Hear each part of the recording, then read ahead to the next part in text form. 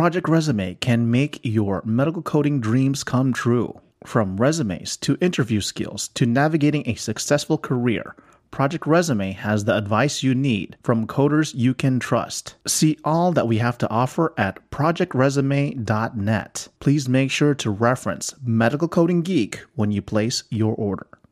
Do you need a specialized recruitment partner to send you only qualified candidates? Do you need interim staff while you conduct a search for a permanent employee? Or are you losing hires to competitors? Renowned Talent recruits experienced HIM, RCM, and CDI professionals using their trusted candidate screening and retention process for health systems and employers around the U.S. Whether you have one or multiple openings that you need to fill ASAP, please visit renownedtalent.com and tell them you heard this ad through the NEC podcast. Again, visit Renowned Talent, RENOWN, talent.com, and tell them you heard this ad through the NEC podcast.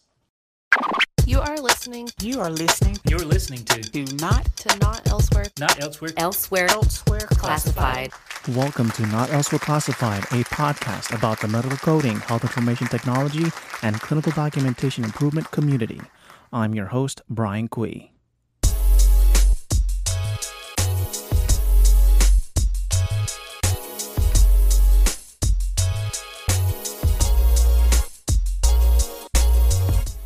Hello, everybody. Welcome to the Not Also Classified podcast. If you're listening to this podcast for the first time, welcome. Please check out our previous episodes by going to medicalcodinggeek.com/podcast. Please check out Medical Coding Geek and Not Also Classified on social media, including Facebook and Instagram. Check out our Facebook groups by going to medicalcodinggeek.com/services. And while you're there, if you need a speaker or need to promote your business or service, feel free to contact us. And of course, you could find me, Brian Kui, last name is spelled CUI, on LinkedIn. Today on the podcast, we have Stacy Buck from RadRx. In this Sequela episode, we try to talk about being a subject matter expert. In part one of our interview, we share our thoughts on AAPC and AHIMA virtual conferences. We share our thoughts on speaking live versus being pre-recorded. And then Stacy goes on to talk about her journey in becoming a subject matter expert. We talk about associations valuing their subject matter experts in their conferences. I asked the question, when do you consider yourself to becoming or being a subject matter expert? We talk about becoming an industry celebrity. We also talk about positive and negative feedback and the prestige of reaching the national stage as a speaker. So without further ado, here's part one of my interview with Stacy Buck. Enjoy.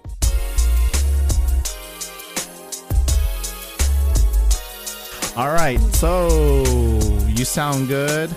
Everything is working great. Let's go ahead and get started. Welcome to the Not Elsewhere Classified podcast. Today is a Sequela episode, and today I have back on the podcast Stacy Buck. Stacy, how are you today?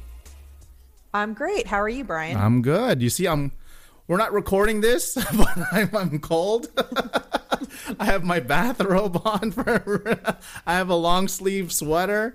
It's like going down to 50. So for those Northerners, they're probably laughing at me because anything that dips down to 50, below 50, I start to panic and start to bundle up. It's getting cold up here. I'm sitting here with a blanket wrapped around my legs too, as we're like speaking. Like, it's crazy for those of us in Florida. It's like I think it's 55 out right now, and I do have my window open, so I'm a little nutty for that. But yeah, it's a little chilly, but I like it. It's a nice change. Yep, very nice.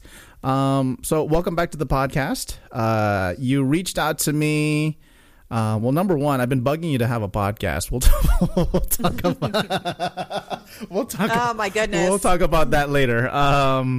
But you reached out to me. I guess it was a LinkedIn post that I had with one of my podcast episodes, and then you reached out to me, wanting to talk about being, or I guess on the topic or the subject of being a subject matter expert, and. I mean, I have some experience, but I'm glad to have you on so that way we can kind of chit-chat back and forth about it, especially with what's been going on in the wonderful year of 2020 of adaptable change and so forth. Absolutely. Yeah. And but the first question that I always ask, especially with those that are returning back to the podcast, what's been going on since our last episode? The last episode that we did, gosh, when was it? 2017 or something? 2017. It was 3 years ago. And did we do it on phone? Yes, we did. I have to remember. Yeah, so it's been a while. Did it over the phone, and now we're doing it on Zoom. We're finally. I mean, we've met afterwards, right? So we met afterwards, I think, on the FEHIMA conference and a couple conferences, and this year we've kind of saw each other on the lineup for each other's conferences, the HEMA, the AAPC, and the FEHIMA. But anyways, what's been going on with you since 2017? Oh my gosh, 3 years is a long time. Doesn't feel like it was that long ago that we did that podcast, does it? No. It feels like maybe like a year and a half ago, like at most, which I guess is good because 2020 has gone by super fast in spite of things being crazy. So it's like the fastest, slowest year in a way. Mm-hmm. No, really, with me still doing, a lot of the same, focusing mainly on interventional radiology. Consulting. I think last time we spoke, I was still doing some diagnostic stuff, but not so much anymore. I really focused in growing my online business, my online education. That's really always been my goal when I started my online training program that I know a lot of your listeners are familiar with because you do plugs for it. And, people get discounts and whatnot. But that's really been my focus. And I'm actually working on now putting together an online program for diagnostic radiology, which I hope to have done by the end of December, and then have it up for sale in January with a launch date around February 1st. That's something new I'm doing just because I've seen the demand for online education go through the roof with the pandemic and what we've been dealing with this year. That's something that I've been thinking about doing for years, and I never got around to it because it's not something that I do on a daily basis. So it didn't really excite me. And then I was kicking myself when this year happened and everybody wanted online. I'm like, shoot, I missed that opportunity if I would have had it already in place. So I'm still working on that because I think things are still going to be virtual for a while, for the foreseeable future. I can imagine. So everything's been online has been virtual. A bunch of conferences, as we mentioned before. I was supposed to go to the HIMSS in the Orange County Convention Center, and it was a big one. I actually got in for free. I was gonna bring in my wife. I think I had won a raffle or something like that with one of the vendors, and I told my wife we're gonna go. And then all of a sudden the news came about. Oh, we're gonna close it and forget about it. So that was one that bit the dust. Weren't they one of the first major conferences to cancel, if I remember correctly? They bring in people internationally too. I think that was the concern. You're bringing in people from all over the world for HIMSS. Yeah, it was a global conference, and I think that was the biggest concern. I think because it was global, then it got into the news, then it became national news. That it was a high risk, and I was watching it. I'm like, oh my gosh, if they close this thing, and it was my first time going. So like this year was supposed to be a bunch of my firsts, attending HIMSS, attending AHIMA. Well, the last one I did AHIMA was when I was a student, but now as a professional, I want to, and actually speaking for it too. That was my goal too. And then it would have been my first time speaking at AAPC. That became virtual. So a lot of stuff became virtual and a lot of adaptation. But speaking of those virtual conferences, every time as I mentioned before, I was lined up to speak for AAPC and AHIMA, and I would look at the lineup and I would see your name. I'm like, oh, she's also speaking too. So I guess my question is, aside from me kind of following you, what were your thoughts on the AAPC conference and also the AHIMA conference being virtual? Yeah, so I'll just tell the audience that I joked with you about you stalking me because you were at every conference I was at. And so when Brian's having a lot of his first times this year, I've been speaking at these off and on. So he's definitely stalking me. It's not the other way around. It was 2020 has been interesting with the virtual experience. I was, like you, very disappointed not to be able to go to conferences in person. It's my favorite thing to do. I do a lot of webinars, and quite frankly, webinars are just not the same as being in person with an audience and connecting like face to face. There's nothing like being in a room with your peers and just, being able to really connect with them. And I feel like the virtual kind of takes away from that. But, as a speaker, at least I like it better. Listeners probably think I prefer to sit in my pajamas and listen to stuff. But as a speaker, I would prefer to be in front of a group of people talking. But I have to say, when they made that switch for AAPC, that was the first major one that you and I did virtually, right. And then the others followed, is that I was impressed at how well they put that together. And that was really professionally organized. Yeah. I think out of all the places that I spoke for, I think AAPC did the best job out of all the organizations. Mm-hmm. And they were one of the first, obviously, that had to do that and pull that off. So I was glad that they did so well with it, because I was concerned how it would work. But overall, I think it went very well, all things considered. Yeah. And just kind of like a little side note here. I mean, I guess I can put this out in the public domain. So this year I'm back on the board for FHIMA. Okay. As a director again. Yeah. And that's we've had no face-to-face meetings. So we didn't have, that at convention, and no face-to-face. We've been doing conference calls. And so FHIMA obviously was one conference that went virtual that you and I were both speaking at. And when we had a board meeting, we were talking about that virtual conference. And I was looking through comments of attendees, and it was very well received. Mm-hmm. People loved the virtual format. And also the virtual format was extremely profitable versus the face-to-face meeting, right, where you have a lot of expense involved. So it seems like going forward that they're probably going to, at a minimum, probably look at a hybrid approach at the state level, right, in offering. Right now they're planning to do face-to-face next summer, like we always do. But just looking at the financial aspect of it and how people really are saying, a lot of people said they preferred that. Because there are people who had an opportunity to participate that normally don't, because of the expense and the time away from work. There are employers who make people take PTO to go to conferences. They don't get paid to go, and then it's on their dime. And with employers now with budgets tight, and probably even tighter if you work in facilities due to COVID, right, that could be a problem going forward. So I think that's probably the future, even when things settle down with COVID. I think a lot of organizations are going to realize that that's probably a good way to go. So I see positives on both sides of it, but I just want to go speak to people face to face. I hope I get to do that in 2021. Yeah. I miss it. Yeah. I miss it. And working from home kind of sucks because I don't get to see anybody.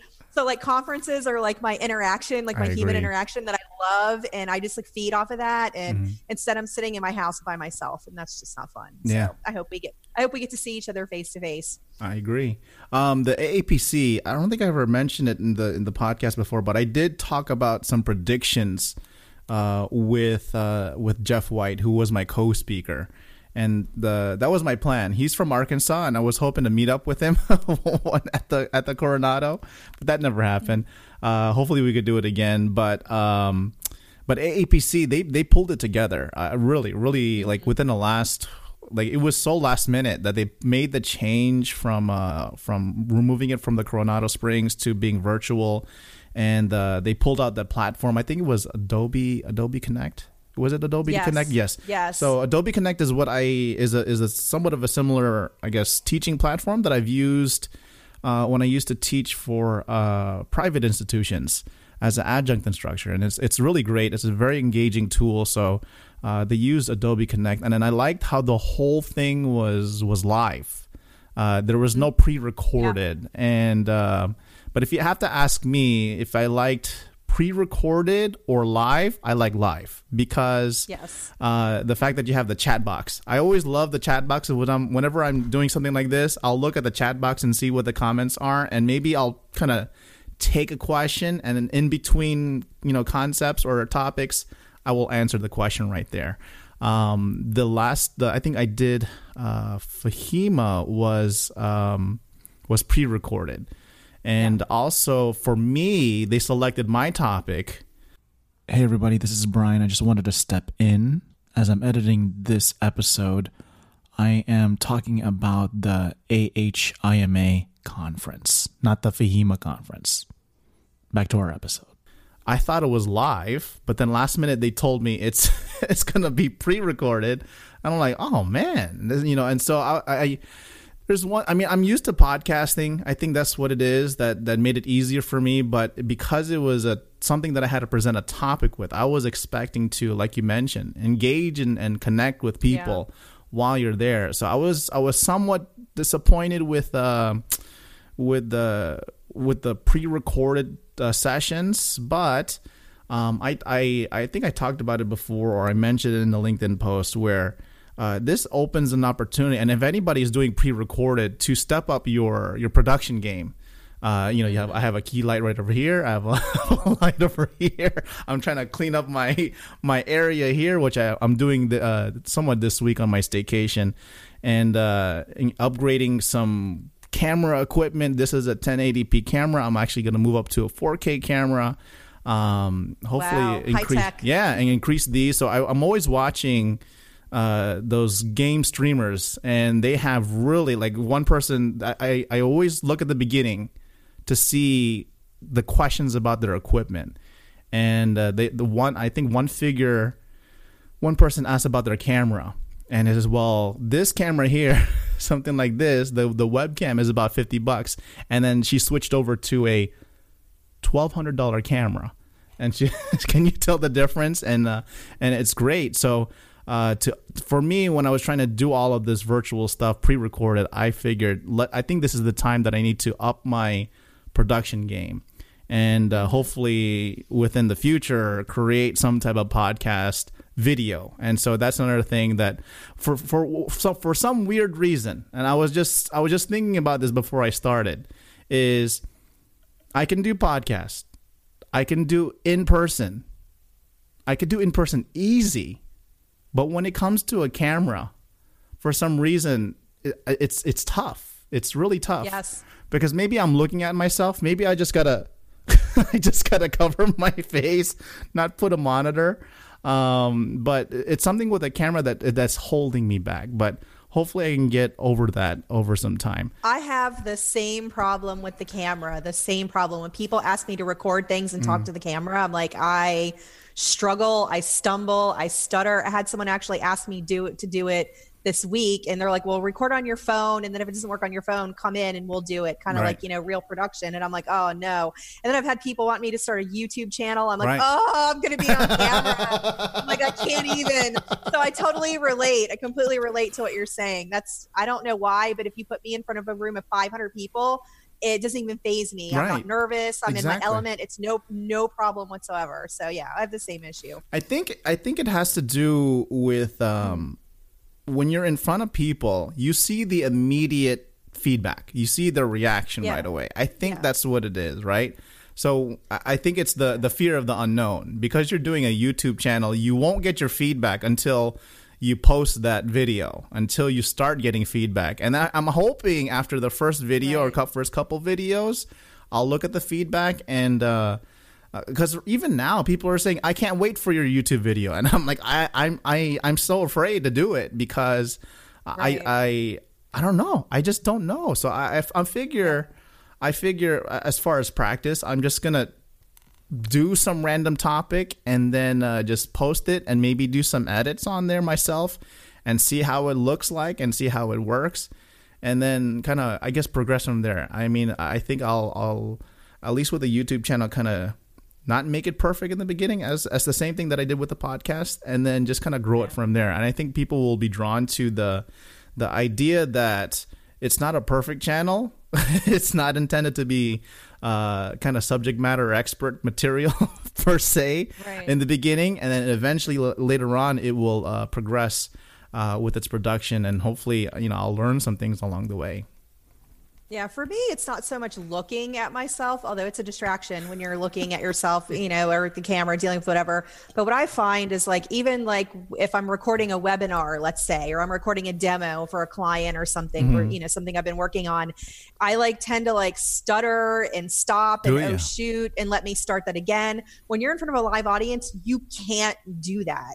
You have to keep going no matter what. Right. And so I think that's what it is, where the pressure of live is, oh, sorry, let me rewind, let me go back and say this. You don't do that. Whereas when you have the camera in front of you, it feels awkward. And then you know that you have that ability to do that. So I just keep starting over and over, and it drives me nuts. Yeah. But I like that pressure of like, you're live in front of people and there's nothing you can do about it. You gotta figure out what to say real fast. Like you have like no time. It's like 1 second. And when that pressure is there, then you have the ability to do it. At least I find that. Sometimes I find myself in awkward situations in an audience, but you have to react so quickly, then you just get right through it and you move on. And then half the time, nobody even notices, more than half the time, notices that you missed a beat at all. You notice and you feel it. People in the room didn't notice a thing. And I'm like, okay. So I feel like the record, it's not as forgiving unless you're a great editor and you can really do something with it. It's not as, I don't think it's as forgiving because it's living and people can back up and rewind and look at it live. It's done. It's over. If they missed it, they missed it. So anyway. Yeah, I think that's my crutch is the editing, is a lot of the editing because, like even now, like, you know, I'm talking to you, it's fine, you know, but surprisingly when I do like solo podcast episodes, like I just did one for LinkedIn, I did one for how to connect with your virtual audience.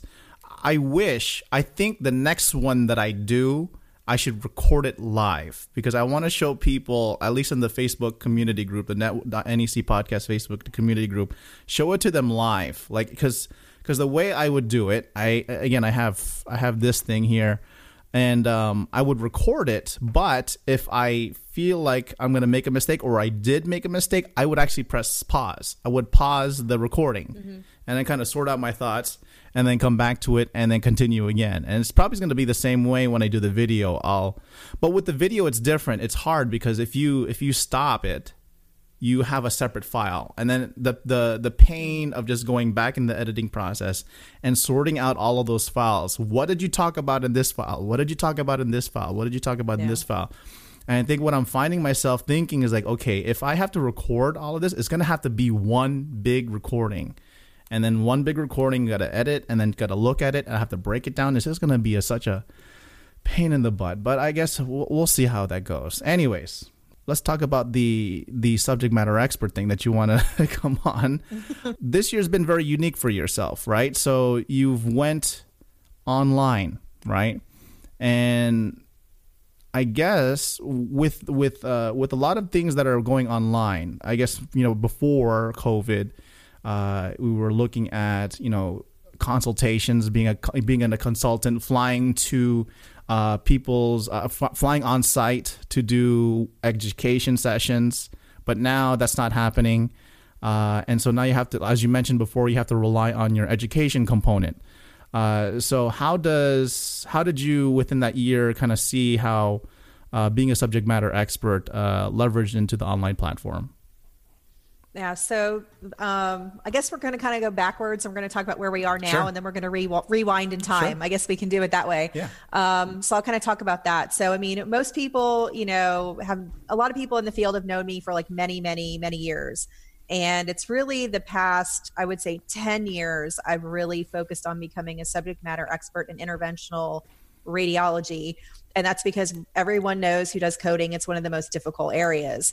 And back in, I think it was 2015, I'll talk about how my online program started. I have an online training program for interventional radiology, for those of you who aren't aware.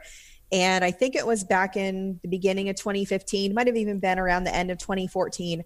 One of my clients, she's like, I need to take the CIRCC exam. She's like, I need to pass this. She's like, do you have anything? And I'm like, no, I don't have anything specific for that. I said, I'm willing to tutor you like one-on-one. Mm-hmm. And so she said, okay. So we agreed on like a rate. I gave her a really great deal back then to do the tutoring with her one-on-one. And so we did kind of like an 8-week, like, you know, crash course, if you will. And I walked her through, you know, interventional radiology coding, and she went and she took the CIRCC exam and she passed it. And she said that it helped her tremendously. And so that kind of got me thinking that, you know, maybe I should do something with this, like actually take it out to the masses. And because I felt like there was a demand out there for that education, mainly because, you know, when I tried to learn interventional radiology many, many years ago, like early 2000s, I was trying to learn it and I struggled and I couldn't find anybody or anything that would help me like learn interventional radiology. I'm pretty good at teaching myself things, when I read about it, but IR was just not that animal. And I would go to different seminars and just be lost. And so when she had success going through the 8 weeks of tutoring with me, I said, I think I should do 8-week boot camps. That's how I started out, doing these 8-week boot camps. And I would limit it to 10 people. And we would do live sessions. We would meet in the evenings for 2 to 2.5 hours for 8 weeks. And I would do instruction, and then they would be practicing in between sessions. And I had a lot of those people, the first group, go through the first 10 and then sit and pass their CIRCC exam. So that was, I'm like, okay, I definitely have something here, because we're getting people passing on the first try, which is pretty amazing. Anybody out there who's taken the CIRCC exam, you know it's tough. It's a lot of people don't pass on the first try. So I took another group of 10 people, and then I'm like, you know what? I'm like, people were telling me, I wish I had longer than 8 weeks. 8 weeks is still like, you know, a neck-breaking pace to learn this all, which I understand. I mean, I went to a week-long course back when I tried to learn. In a week, that was really tough. So I figured 8 weeks was good. We're going from a normal 1 week, what other companies do. All the ones that do courses out there, they do week-long courses and then send you on your way. So at that point, I said, you know what, let me expand this. And I decided to put it fully online and then have students come and enroll and have access to the course for 12 months. Wow. And so with this change, I did everything pre-recorded. It's all pre-recorded sessions, obviously, and it's on demand 24/7 for them to work through at their own pace. And I found that when I made the switch over, people liked that because they didn't feel like, okay, like, you know how it is when your schedule, 1 week you have a lot of free time, you know, the next week you have things going on, maybe family, kids, whatever, you know, as much time to devote to it. So it freed them up where they didn't have to be available on a certain day to listen to me. If they're like, you know, night owls, they're up late at night, you know, like doing their studies or whatnot. And they had the ability to really take time to study and work through the content. You know, with interventional radiology, you know, I kind of laugh thinking, I actually thought I could go to a week-long course back in 2007 and learn this. I mean, I was like, after day one, I'm shut down. I'm like, I can't absorb anymore because there was so much there. So I just felt like this approach was better. I wish the course that I have and the book that I have, I wish I would have had this when I tried to learn IR, because I would have learned it very quickly. You know, with what I had developed. So I created what I wished would have existed back in 2000, 2001, 2002, when I was trying to learn it. So then it just kind of, you know, became like this thing where over time it has really grown. I used to limit enrollment. I would only take in so many people. I've been able to expand that. I don't have any limitations on enrollment anymore. And it's taken a while. So I started it in 2015 as the boot camp. I think I went to the fully virtual 24/7. I want to say the end of 2016. Sounds about right. Maybe fall of 2016, I think, is when I made that move and put that on an online platform. And so now 4 years into it, I mean, my registrations have just grown. Word of mouth is the biggest way that people find out about me. People say, hey, I took this course. It was really good. You need to do it. And it's grown. And I was thrilled to have something in place at the beginning of this year. You know, when the pandemic, you know, kicked in and everybody was, you know, going virtual, that I actually had record registrations in January, interestingly. Wow. The beginning of the year. January was huge. And then they kind of dropped off in February. And then when everything happened in March and April had record registrations with people saying, hey, I have time. We know coders, you and I, you know, work, you know, coders working, doing what we do. People were laid off, furloughed. So they had free time. Or I had some employers say, hey, I want my employees to work on their continuing education to fill their hours. I don't have to work. So they were paying, some employers were paying for their employees to take the course. So that just really exceeded my expectations. So it was great. I already had something up and running that people knew about, and people who had been hedging and waiting to take it finally pulled the trigger and did it, just because of the time factor, which was really nice. And this year overall, we were talking before the podcast, it's been, you know, my highest grossing year ever. Amazing. With the online education, even in light of everything that's going on. Let's take a moment for a quick break. Looking for a convenient, cost-effective solution for interventional radiology coding training? Check out Cracking the IR Code, Mastering Interventional Radiology and Cardiology Coding Online Education. created by interventional radiology coding expert Stacy Buck of RadRx. This comprehensive online training offers access to content for 1 year, Q&A support available during your 1-year enrollment period, hundreds of coding scenarios, and actual operative reports. What are you waiting for? It's time to earn that specialty credential. Go to RadRx for additional testimonials and information, and use our promo code GEEK10 for special pricing. Again, go to RadRx and use our promo code GEEK10 for special pricing. The Haugen Consulting Group offers healthcare consulting, education, and auditing services utilizing a team of industry experts specializing in leadership, project management, and assessments for HIM and patient access. Their auditors and educators are experts in facility and professional fee coding and offer education for ICD-10 CM, PCS, CPT, HIM, patient access, and revenue cycle. The Haugen Consulting Group is thrilled to be a partner with MedicalCodingGeek.com and the Not Also Classified podcast. Go to thehaugengroup.com/shop and use promo code GEEK15 at checkout to receive a discount on webinars and desk aids. Again, go to thehaugengroup, HAUGEN group.com/shop and use our promo code GEEK, GEEK15 at checkout.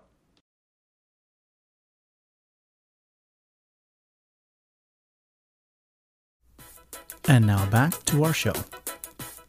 So I know there are a lot of coders out there that are still struggling and like not working. And, that's been a challenge. And I'm like, outpatient coders are my customer base. And I'm like, they're affected the most by this. And so I thought that might affect online and it absolutely didn't. I actually this is my best year online that I've had in spite of it. So that was a very pleasant surprise, to have that work out the way that it did, because like other people who do outpatient coding, my coding revenue, the work I do there went down. So I had something to make that up. So I was very glad to be a subject matter expert in 2020. That is for darn sure that I already had that going.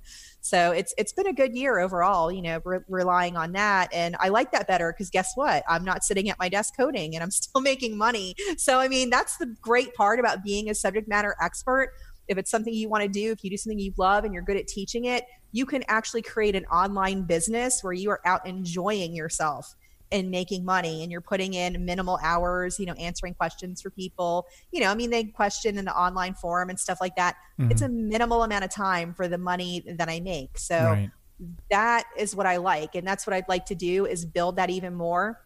I'm going to be doing another course for diagnostic radiology. And really, I want to get to the point in my business, I'm not doing coding on a daily basis. I'm not doing auditing. I just want to strictly do education and do that and go do speaking engagements live and in person. I will never stop that regardless, because I love it, and really grow that. And I just think I don't know about you, but I am so thankful that we live in this time of technology, because you and I could not do what we do without it. I'm like, we live in like the best time. I think our generation is like one of the most fortunate, because we've grown up always learning every aspect of technology and growing with it. And so we have access to that. And I'm like, to think that I make more money, with an online course versus if I was sitting, working for somebody 40 hours a week, I would never be able to come close. I'm so thankful, for that. And if you know how to leverage technology, I want to pick your brain about LinkedIn. I know we're not talking about that today. I know you were doing something about that, but I've been using more LinkedIn over the past year to network and reach out, and that's helped tremendously as well. Good. Yeah, so. I just did a LinkedIn podcast episode, so you could pick my brain anytime. So I did want to mention something before you talked about your recent journey into being a subject matter expert, which I'm kind of baffled, because not you considered yourself after so many years a subject matter expert. So, but that's another thing I want to talk about. But I was going back to what you mentioned with the FAHIMA conference, and I guess it'll tie into what you mentioned about your online education sector. With the interventional radiology, I think when you mentioned that it's done great, I think the reason why, and I've seen this also for when AAPC started their virtual sessions, right?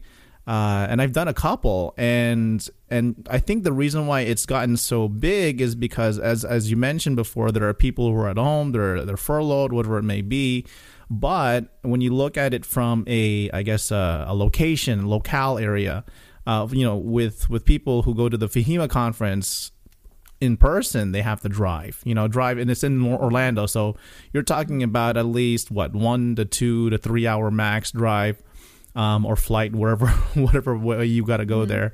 But now it kind of widened the audience a bit. It allowed people who normally could not be there, then they're able to be there. And I think what's nice about what FEHIMA did, the previous conferences, the max CEUs was 18, I believe, right? Every year it's always like 18 or so, there. Right? Yeah. But this year it was 36. Like, holy moly, you covered me basically for my reporting year. All I need is just 4 more, right? And I like that. I like the fact that I think it allows for more content to be put in, and it allows, and I think also you can change it doesn't have to be just in 1 week. I think what FEHIMA did really great is they really expanded out the time of access of the conference. I don't think it was usually conferences are 3-4 days, but this one was, I forgot how long, maybe like a couple months. Was it 2-3 months or something like that? Do you remember? I think they ran access through around September 30th, I want to say. I think it was the end of September that they had all their sessions up there. And I know AHIMA, I don't know. Do you remember? I know the sessions are still there. I don't know. They were there for a little while, or if at a certain point you have to pay, but I know they put them somewhere and people could watch them on demand. I'm just not sure how long they were leaving them sit there for the AHIMA conference. Yeah, I know FEHIMA was more than what the regular conference had. I know APC was, because it was live, I know they're very strict with their CEU reporting. Like if you have to be there virtually, in person, whatever, you have to be in attendance in order to obtain that. Because at the end, they usually say, well, here's the number, whatever, so you could report your CEUs. I think that's the reason why they went that route. But for AHIMA, I don't think it works that way. But for FEHIMA, they expanded that out. But when I spoke for... Oh, wait a second. AAPC, everything's on demand from HealthCon. Is it? I still have access to it. I've been watching on-demand sessions. Oh.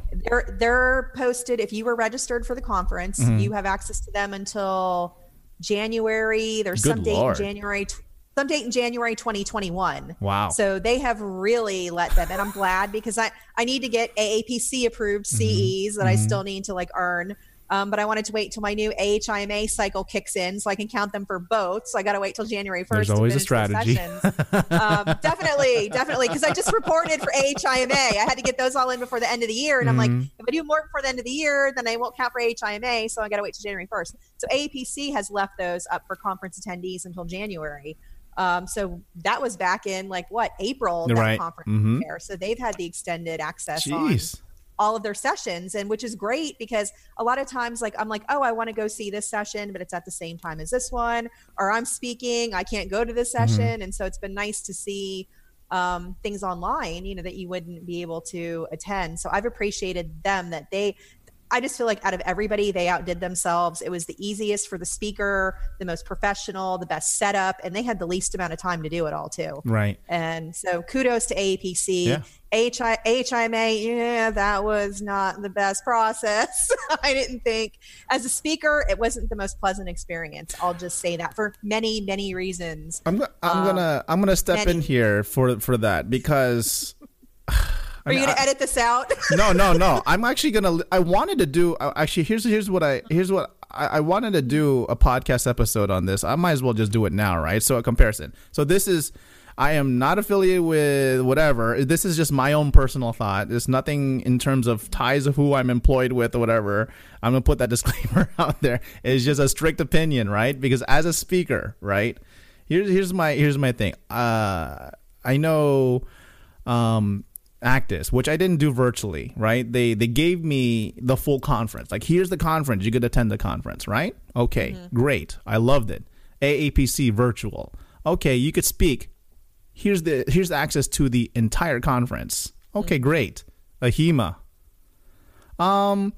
we'll give you a discount for 1 day, but you still got to pay.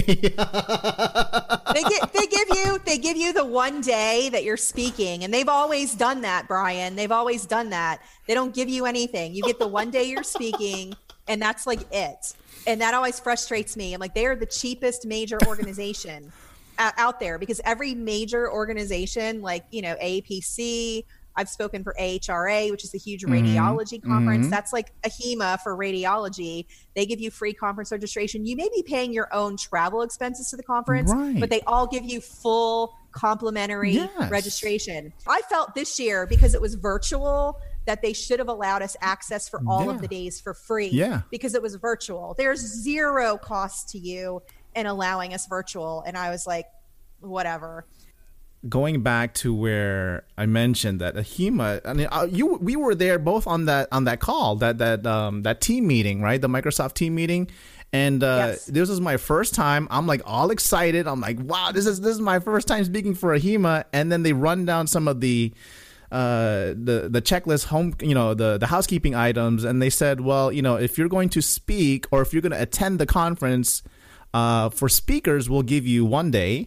And we'll give you a little discount. I mean, you couldn't give me 1 free day, or you couldn't give me the whole conference. So, like, when I think of being a subject matter expert, or at least volunteering my time, or spent, pouring out, I guess, my experience, my insights, my observations of what I've done, the production value that I did for that presentation.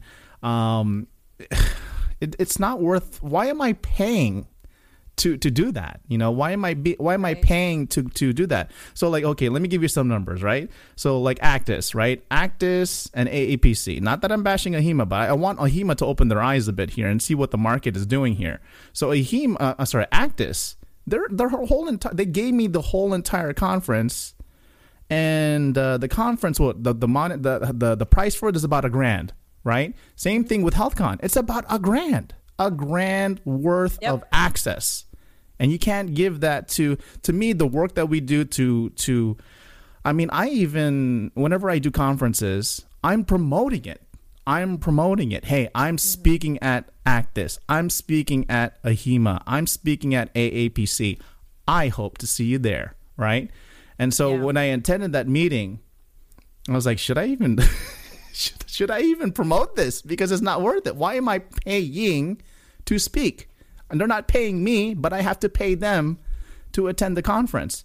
And I just don't understand. Anyways, so that's the idea of the value ship. If you decide to become a subject matter expert, because if there has to be a whole bunch of them out there. But let me go back to what you said earlier on, aside from the soapbox. But what you mentioned, that you considered, I mean, how like up until 2015 or 2016, 2017, you did not consider yourself a subject matter expert? I guess, I mean, because that's surprising to me. Yeah.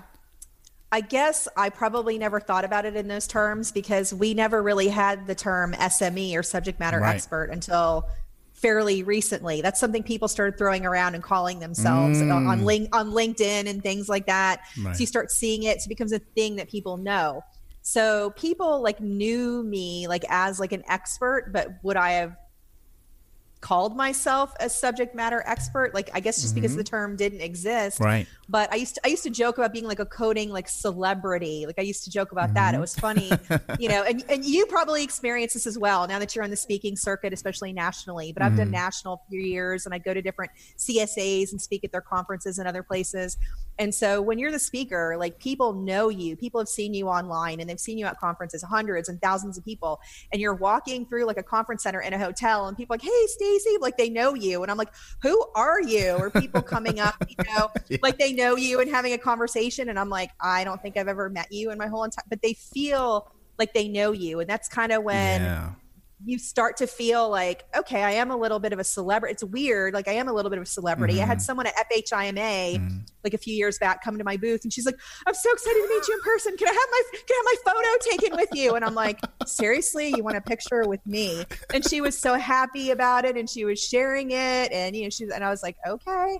I mean, I'm not like a Jennifer Aniston or anybody like that. So I find that kind of funny. So I think it was more when you start realizing you're an expert, you start to see that in how people respond to you. And then with me, I found that once I started speaking and getting out more, people were always inviting me back. People were hearing about me. I was getting other opportunities. You know how that goes. It starts out slow. Yes. But once you gain momentum, you've had that same experience. You have, you know, speaking gig after speaking gig after speaking gig. You know, for a while I kind of like backed off and then I had some health issues and I had to back off, but then you get back in and you pick up that momentum. And as long as people are raving about you and they love what you're talking about and they're learning, I mean, you know, on evaluations, you've probably read a ton of your conference evaluations now, but most of the time I would say 95% to 98% of my attendees rate me very highly and are very appreciative of the subject matter. Like they're like, you don't waste my time. They're like, you get into the meat of it kind of thing.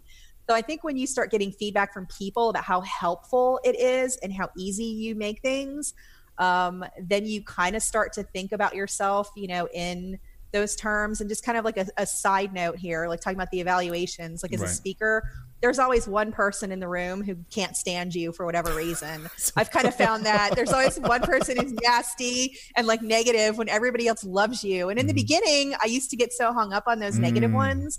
But then when you do it enough, you're like, you know what? 100 people were in the room, 99 people love me, and this one person wanted to be a jerk. And so you just blow it off and you keep going on. But I've had some interesting feedback on evals from people. And sometimes I'm like, did they confuse me with another speaker because they couldn't have been talking about me, kind of thing. So anyway, but yeah, I think it's just really more when you find something that you enjoy, that you love, and then you share it with other people. I think some people may set out to become a subject matter expert. I didn't necessarily do that. I just always had a passion for teaching and I enjoyed speaking, and people have always told me you have a way of taking something complex and breaking it down into simple terms where I can understand it. And then just over time, it kind of grew. And then once I hit my stride with interventional radiology, I'm like, you know what? Very few people actually know this and know it well. So then you start getting more comfortable calling yourself like that subject matter expert. And then people like, you know you as like, oh, once you're known on a national level, when I achieved that, then you start thinking more of like, hey, I am a subject matter expert when you get known on that broader scale. Right. So you right now are an expert because you are on the national scale as well. You have achieved that status. Yeah. I mean, you don't have to, but I feel that just adds like more credibility, especially when you get invited back to the conferences. And I'm sure you'll be speaking at a lot more health cons, a lot more AHIMA conferences, even though they won't pay you. They're cheaping out on registration. We'll see. Look, I've spoken for them many times at AHIMA at National. I've never gotten compensated. It's the same thing. They give you the one day. They give you nothing. They feed you, zip, zilch, nada. You're on your own.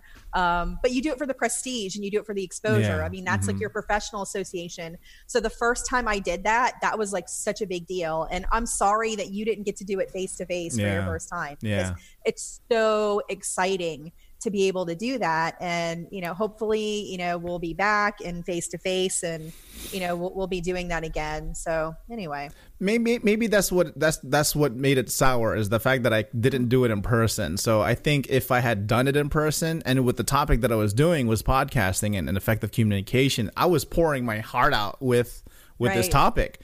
And so I felt like it was kind of like a slap in the face that, hey, I couldn't get, you know, full access to it. But I think if it was in person, or was it in Georgia? I love Georgia. Yeah. So, you know, I would have said, okay, I'm going to speak, adios. I'm going to go check out Atlanta right now. So exactly. I think it would have been better. All right. So I'm going to give AHIMA a second try here. So, I mean, I think also it would have given me an opportunity to walk around I think the vendors, all of that stuff, just be around, just not even attending any of the sessions, just being present, you know. I think that would have done it very well, because I've done it in I did it for AAPC HealthCon in Vegas, and also Actis in Kissimmee, and just walking around alone. And you mentioned people coming up to you and says, "Oh, are you Stacy? Oh, are you Brian from Medical Coding Geek?" Yeah. I'm like, "Yeah." And I remember at HealthCon Las Vegas, I was walking around. Where was it? Was it Little Caesars? I went to Little Caesars, Caesar's Palace. I was gonna say pizza. Anyways, Caesar's Palace, and then I walked because a Little Caesars is right down my house, so I order it all the time. I was in the cafe, and it was a big cafe. I was getting halal guys, and I got my own food. I was about to sit down, and I says, "Hey, are you Brian Cui?" And I'm like, the same way, like, who are you? And it was a group of ladies. I'm like, "Oh, who are these ladies?" And I said, "Oh yeah, we remember you from Medical Coding Geek, this and that, your podcast and so forth." I'm like, "Oh, okay. And did you mind having a picture with us?" And then I'm like, "Okay, great." And it also happened to me at the Actis conference, where I think somebody international, one of the international attendees came in, and then she stopped by, and then she grabbed me like this, and then she did like a selfie. I'm like, "What are you doing? Can we have a selfie?" I'm like, "Oh, okay, great." So I liked how you mentioned that, reaching the national status for me kind of felt like it needed to I think by doing that, it helped me solidify being a subject matter expert in whatever it is that I am doing. And mostly it's been in CDI, mostly been in the clinical setting, mostly been in podcasting, communications. Now it's going, hopefully, because a lot of the stuff that I do that I think that I wouldn't even consider myself a subject matter expert. I only share my experience. So I'm a experience sharer, right? So I like to share what I've done. And people, I guess, perceive that as, I guess, the same way. Like, you're looking at people appreciate you for breaking down the concepts in such a way that they understand it. And I do it the same way, but I do it through my mistakes. Like, here's my mistakes. Here's how I've done it. Here's how I fixed it. Here are the solutions. So yeah, I totally get that, because every time that I've done the speaking events, I'm like, I got to go national. Let me see if I can go national and see if I could solidify that. But also another thing that you mentioned is that people come up to you, but I think also reputation helps out a lot. When you do enough speaking events, and you mentioned your business through word of mouth, I think that's the best thing. A lot of the advertising or just being known has been a lot through the speaking events. And for some reason, when I did... it started off, who started out? I know it was out in Washington, Andy Zubrick, right? So Andy Zubrick was my first virtual webinar. And then she's an officer. And then Facebook has a AAPC officers group. And so they threw my name in the pot. And they kept on saying, "Oh, Brian Cui is great. Brian Cui is great." All of a sudden, I kept on getting a whole bunch. I said, "Oh, yeah, we heard from you from the AAPC officer group." I'm like, "Okay, so what can you talk about?" And I'm like, "CDI." And so, okay, let's do CDI. And it's always been CDI. And I think another thing with being a subject matter expert is that you can't do the same presentation every time. Like I have a presentation that I kind of sit with, and then over time, like I've been doing it for like 3 years, the same presentation. But every time I always have to kind of evolve. So that comes to my next question, right? So being a subject matter expert, as you proclaim yourself, starting in 2015, and I agree. I've seen that because my first, I think I took a subject matter expert for CDI for a company in 2015. I didn't realize that was the role, and I was just somebody who was going to talk about CDI. But what was my question? Hold on. What was I going to ask you? I'm not an expert on mind reading. Sorry. All right. So there you have it. That is part 1 of my interview with Stacy Buck. You could check out Stacy on LinkedIn. You could also go to radrx.com. And while you're there, use our promo code GEEK10 GEEK10, that's GEEK10, to get special pricing on their online education, webinars, and resources. Again, that promo code is GEEK10, GEEK10.